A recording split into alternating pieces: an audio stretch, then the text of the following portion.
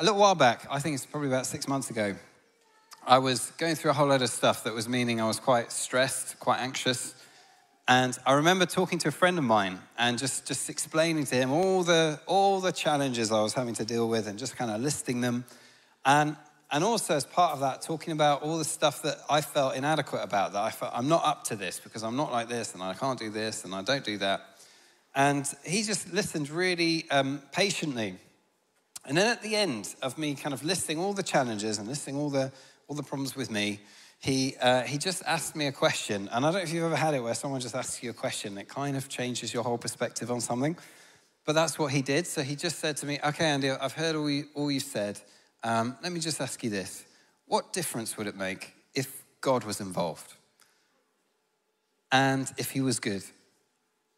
And I remember thinking, I've been walking with him since I was pretty young.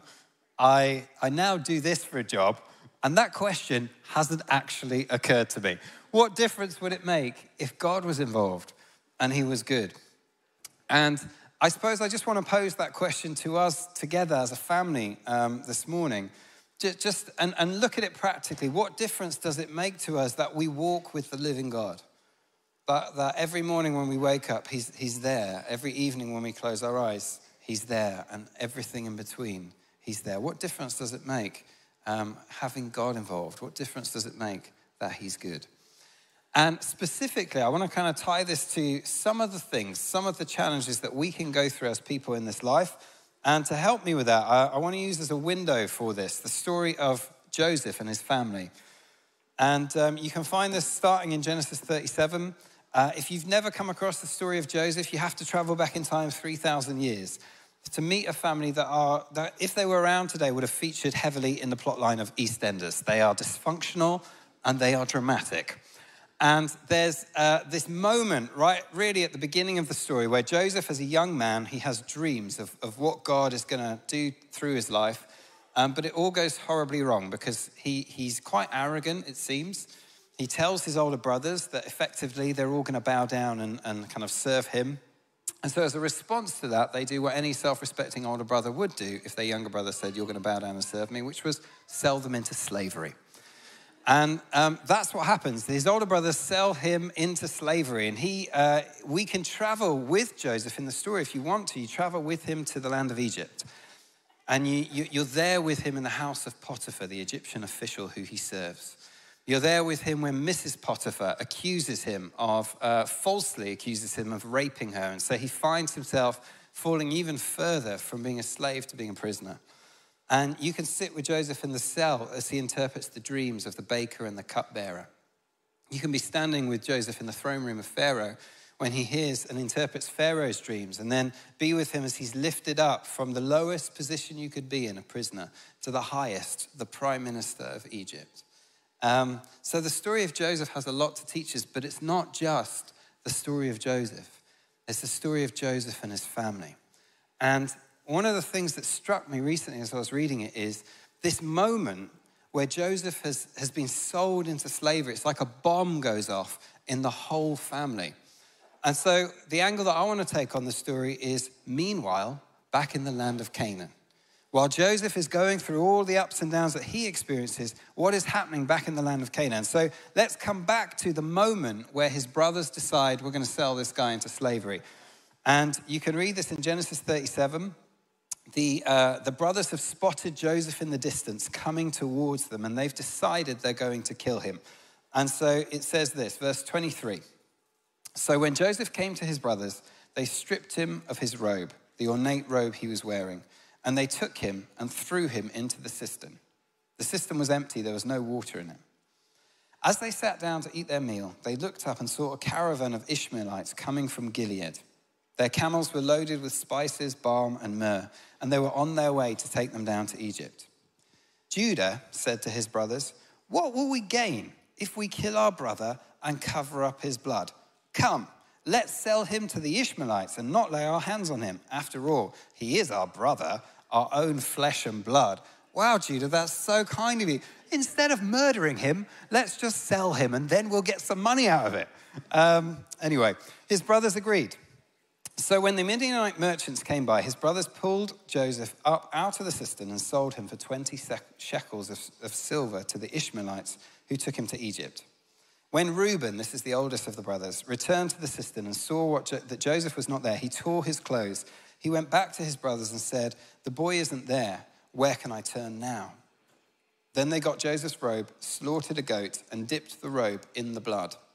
They took the ornate robe back to their father and said, "We found this. Examine it to see whether it is your son's robe."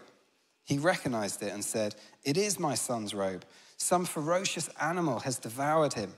Joseph has surely been torn to pieces." Then Jacob tore his clothes, put on sackcloth, and mourned for his son many days. All his sons and daughters came to comfort him, but he refused to be comforted. "No," he said, "I will continue to mourn until I join my son in the grave." So his father wept for him. So when Joseph is sold as a slave, effectively this bomb goes off in the family, and the repercussions of that, I just want to focus on the two groups, the other people involved, the father and the brothers. And what you see is it's like they're overwhelmed by two things. The first is grief, and the second we'll come to in a little bit with the brothers, which eventually is guilt. They can't get the better of their guilt. So first of all, coming to grief, what happens for Jacob is Joseph, and it's absolutely wrong, but he was a very dysfunctional father, Jacob. Joseph was his favorite son. And so he gave him a robe. He treated him better than he treated the other brothers. And then this robe that he'd given Joseph as a sign and token of his love comes back to him covered in what he thinks is Joseph's blood. And at that moment, we read that Jacob tears his clothes. And grief, real acute grief, when it comes into our lives, it so often feels like someone has seen the ordered pattern of our life and ripped it into pieces. And those I know who have suffered deep loss, what they often say is it's as though your life is divided into before and after that moment. That from that point on, there's before the loss and there's after the loss. And often the most acute type of grief is when we are bereaved, when we lose somebody that we love. They're no longer part of our lives. But it's not the only type of grief. There's the sort of grief we can experience where we had dreams growing up, dreams of what our lives were going to look like, and it hasn't worked out like that. And we hit a point in life where we recognize it's not going to work out like that. There's the grief of losing someone we love, but there's also the grief of losing a relationship with someone that we love. A relationship that breaks down, that leaves behind a scar and a wound and an open sore sometimes. There's the grief of losing a job that we really felt was ours, or a home even. There's grief hits us in many forms. And when it comes, there always needs to be a process, a healthy process of going through it. There's no way of circumventing grief or shortcutting it. It's part of the journey that we're on. But one of the things that's important to recognize about grief is that it's meant to be a journey that we go through rather than somewhere where we always stay. It's not meant to be a destination. I don't know if you've seen in the news this morning, but there's a guy who has just died, and he is famous because he came from Iran to Europe, and having been kicked out of a couple of countries because he didn't have the right paperwork, he found himself in an airport in France.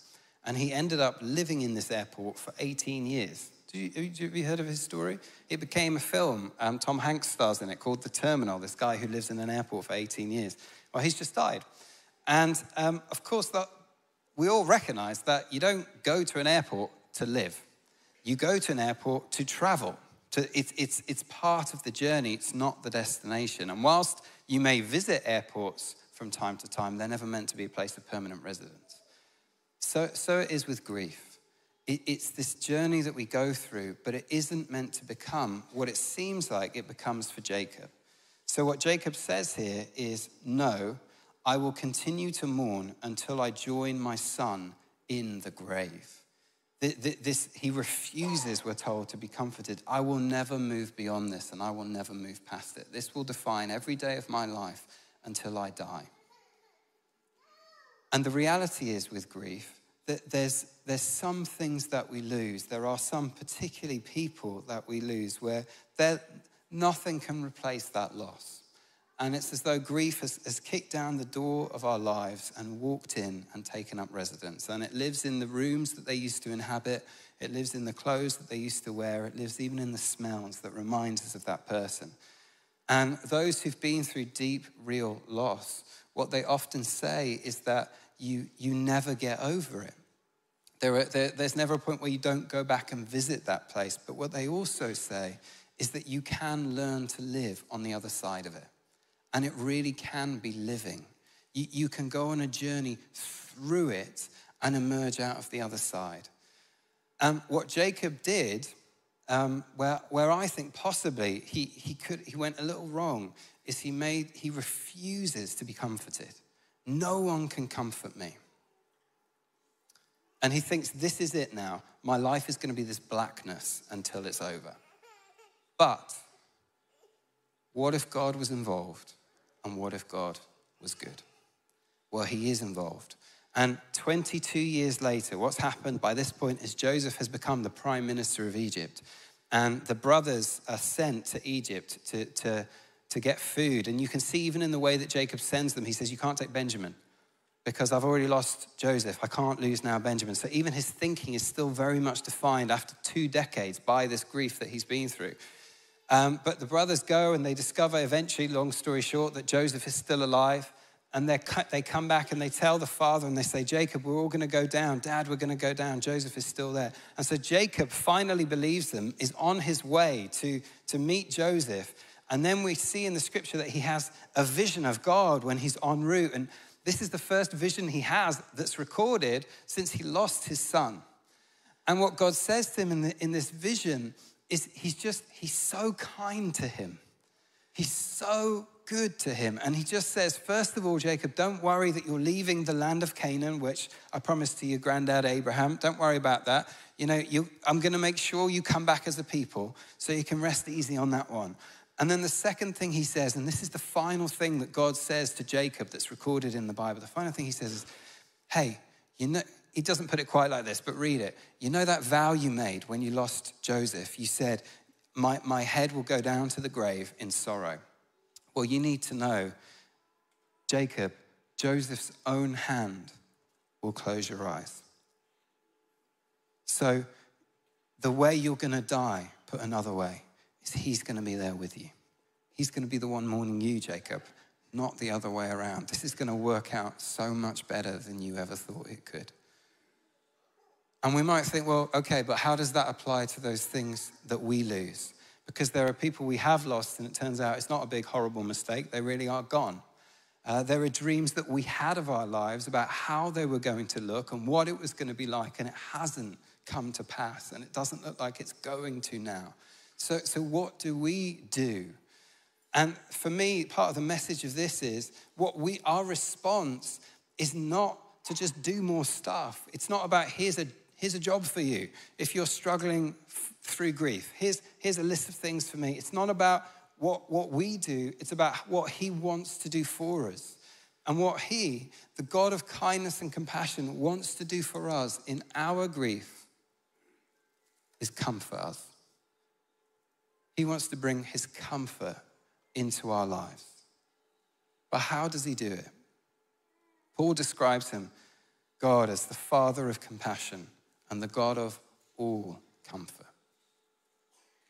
Jesus himself is someone who we're told in the scripture is familiar with sorrow. He's familiar with grief. This isn't for him a theory that he can give us some advice on. But the main way he comes to comfort us initially, I think, is through his presence. The Spirit is called the Comforter. And we, in our pain at times, and I have been there, in our anger, what we can do is we want to isolate ourselves and cut ourselves off from him. And so if there is something for us to do, it's to say, here I am with my rage, my confusion, my hurt, my black hole of despair that it feels like nothing can fill. Here I am. But I give you permission to meet me and to meet me as I am and to comfort me. I don't know if you've ever been through pain and just had to hold it together because of the situation. You just had to. And then you have a really good friend who just bursts in through A&E, you know, the warder, they've come to find you. Or you finally walk through the home of a parent or something like that, and they're just there, and they look at you and they say, how are you? And you've been able to hold it together that whole time, and then when they say it, you lose it. Have you ever had that? There's something about people who are safe, who we know are on our side, where it's just like, this is a safe space now for this to come out. And there is no safer space than the arms of our Father. There's no more comfortable space than in the presence of the Holy Spirit. And we can be shy away from that because we know what's happened for many of us is we've bottled away all this stuff. And we're afraid that if we let the cork out, what's going to come up? But it comes up in his presence. He doesn't shame us. He just embraces us. It's the comfort of his presence. Jacob, while his son was sold into literal slavery, became a slave to his grief. But then God was involved, and God was good. I know that's an inadequate thing if you're dealing with grief. No words can ever really address it, but his response is never inadequate. And my encouragement would be, as I seek to do in my own little ways, look to him, look to him. He wants to comfort us. But here's the second group, the brothers. Guilt. There are, I think, two main types of guilt. There's kind of what we might call false guilt, which is guilt that we sometimes feel about stuff that really we haven't really done, and we shouldn't really feel guilty, but that we do. And then there's true guilt. We have done something, and we probably should feel guilty about it. And some of us are quite wired towards false guilt. So I don't know if you've ever been driving in your car and a police car kind of pulls up behind you or near you. Am I the only one at that point, even though I've been doing absolutely nothing wrong, feels like possibly I have done something wrong? I got stopped by the police a little while ago in Watford because I was driving late at night in this part of Watford that I didn't know. And I turned the wrong way down a one-way street, and I'm driving down this street, and then it dawns on me it's a one-way street and I'm going the wrong way on it. And then a police car came along driving the right way up the one-way street.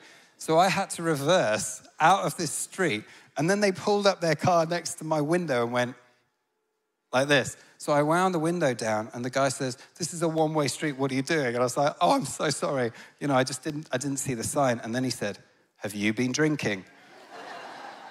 And I hadn't touched a drop, but I suddenly thought, have I been drinking? I don't know. Maybe I have. I remember going home and telling Beth, and she just said, "That's hilarious. You should have said to him, 'No, I'm just that bad at driving,'" which is true. There's a couple in our church who I was talking to just the other week, and they were telling me about a date that they went on. And they were saying that they went on this date to the cinema, and they arrived late for the film, and there was no one there to buy a ticket from. So the husband said, "Well, let's just go in, we'll watch the film, because we've already missed a little bit anyway, we don't want to miss any more, and then we'll pay for the ticket, the ticket's on the way out." So they went into, there's no one around, so they literally just went into the cinema, sat down, started watching this film. And I thought it was so funny because he sat there happy as Larry, just like watching the film. And his wife told me that she could not concentrate for a moment on the film. She was terrified that someone was going to come and say, "That's my seat," or "What are you doing here? We've got CCTV in this cinema and we've watched you wander in." So she couldn't focus on the film at all. And obviously I can't name them because after the film finished, they went out to try and find someone to pay, and they couldn't find anyone to pay. So they are now criminals on the run. And they are sitting in the third row of this church. There's a lot of Claudias and Gilbertos around, so I could say their names and you wouldn't know who they were, but I won't. So that's an example of like false guilt. You know what? For all intents and purposes, you're going to pay, but you sit there not able to enjoy. And we experience this in different ways. So those of us who are parents sometimes have parental guilt. You haven't done anything, but you feel like you could have done more. Survivor's guilt is a thing where you somehow survive and it's not your fault that others didn't, but you feel guilty because of that. Just a general sense of guilt. I don't know what I've done, but I've definitely done something terrible, and I can't tell you what it is. That sort of guilt is not what we're talking about here. That's another thing for us to deal with the Lord, perhaps on another day. This is guilt that they feel because they have done something. And what they did, the brothers, was brutal and it was calculated. This wasn't a sin of passion in a moment. They saw him coming and they had a debate. And then when he got there, they threw him in the well and they sat down and had lunch. And they had a talk about it. And then they said, let's sell him. But can you imagine what it would have been like for them? After they've sold him, they say, right, well, we can tell Dad, okay, let's take his robe. Let's kill a goat. Let's soak it in that blood. And then let's take it back to him. And I wonder for the boys when it hit them what they'd done. Was it when they handed this blood-soaked robe back to their own father and claimed that their own brother was dead from an animal? Or was it when their father broke and tore his clothes and sat there day after day after day sobbing? What would it have been like for them as they went to the family meals, you know, at the festivals and all those times, and they sat together and they looked at each other across the table knowing what they'd done? But what happens is when we do things that we regret and we can think of them, we think we can move past it, but they haunt us. There's I don't remember hardly any of my GCSE English, but I remember this scene in Macbeth where Lady Macbeth takes part in a murder. And then she just spends the rest of the play just trying to wash her hands because she's trying to wash the blood off. There's nothing on her hands, but she's trying to wash them. There's this little line, all the perfumes of Arabia could not sweeten this little hand of mine. Murder will out, as they say. Guilt comes to get you. And the sign that these guys have never really got past it is that 22 years later, when they go to Egypt, and as far as they're concerned, Joseph is dead. He's out of the picture. And they stand in front of him, and they don't know it's him. And he doesn't let on initially. He's obviously dealing with his own stuff. So he kind of messes with them a little bit, and he puts them in jail for a couple of days. And then anyway, and it goes wrong for them. The first thing they say to each other, even though this is something that happened 22 years ago, when it goes wrong and they don't know it's Joseph, the first thing they say to each other is, this is because of what we did to Joseph. Doesn't that tell you everything? And as far as they're concerned, there is no way back. Can you imagine that? There's no way of making up for this. It's done. And all you have is the huge weight that you've done something you should never have done. But what if God were involved? And what if he were good? Well, he is. And so eventually, Joseph blows his cover, takes his mask off, so to speak, and they realize it's him, and they are terrified. And then Joseph just says to them, don't be afraid. He says, don't be angry with yourselves. I don't know if you've got something you're angry with yourself for doing. But he says, don't be angry with yourselves because you intended this for harm, but God intended it for good. He said, it wasn't even you who sent me here. It was God who sent me on ahead of you to prepare the way for you. And he forgives them. And he does more than just forgive. What he does is he says to them, hey, not I forgive you and here's a bit of food and clear off now. What he says is go and get Dad, get all your families, bring them here to Egypt, and I'm going to give you the best of Egypt, and you're going to have everything I can afford to give you. It's going to be phenomenal. Now, we walk through life, and not all of us, but some of us, we end up feeling guilt as well we should because we have done things we should never have done. And there are times where we don't do things. There's a sin of what's called sin of commission, and then the old school way of saying it, the sin of omission, when we didn't do something and we should have done it. And it can feel at times like a weight that is almost too heavy to bear. And what people believe in our world is that there's no way back for some of that stuff. That all you have now is regret. And that will define the rest of your life. But what if there was a God, and what if he was good? Well, there is a God. And what he does is he meets us when he reveals himself to us, not as the person of Joseph, but as the person of Jesus Christ. And what we find when, like the brothers, we come towards God, like the brothers did with Joseph, expecting punishment, expecting to get what our actions deserve, we come to him, and as the brothers did with Joseph, we encounter mercy. and we find grace. And what his grace is he says to us, I forgive you. I forgive it. Every sin that's ever been committed by you has ultimately been towards me. And you need to know that I do not condemn you. I forgive you. And we find even more than that, because then in addition to his forgiveness, he pours upon us blessing.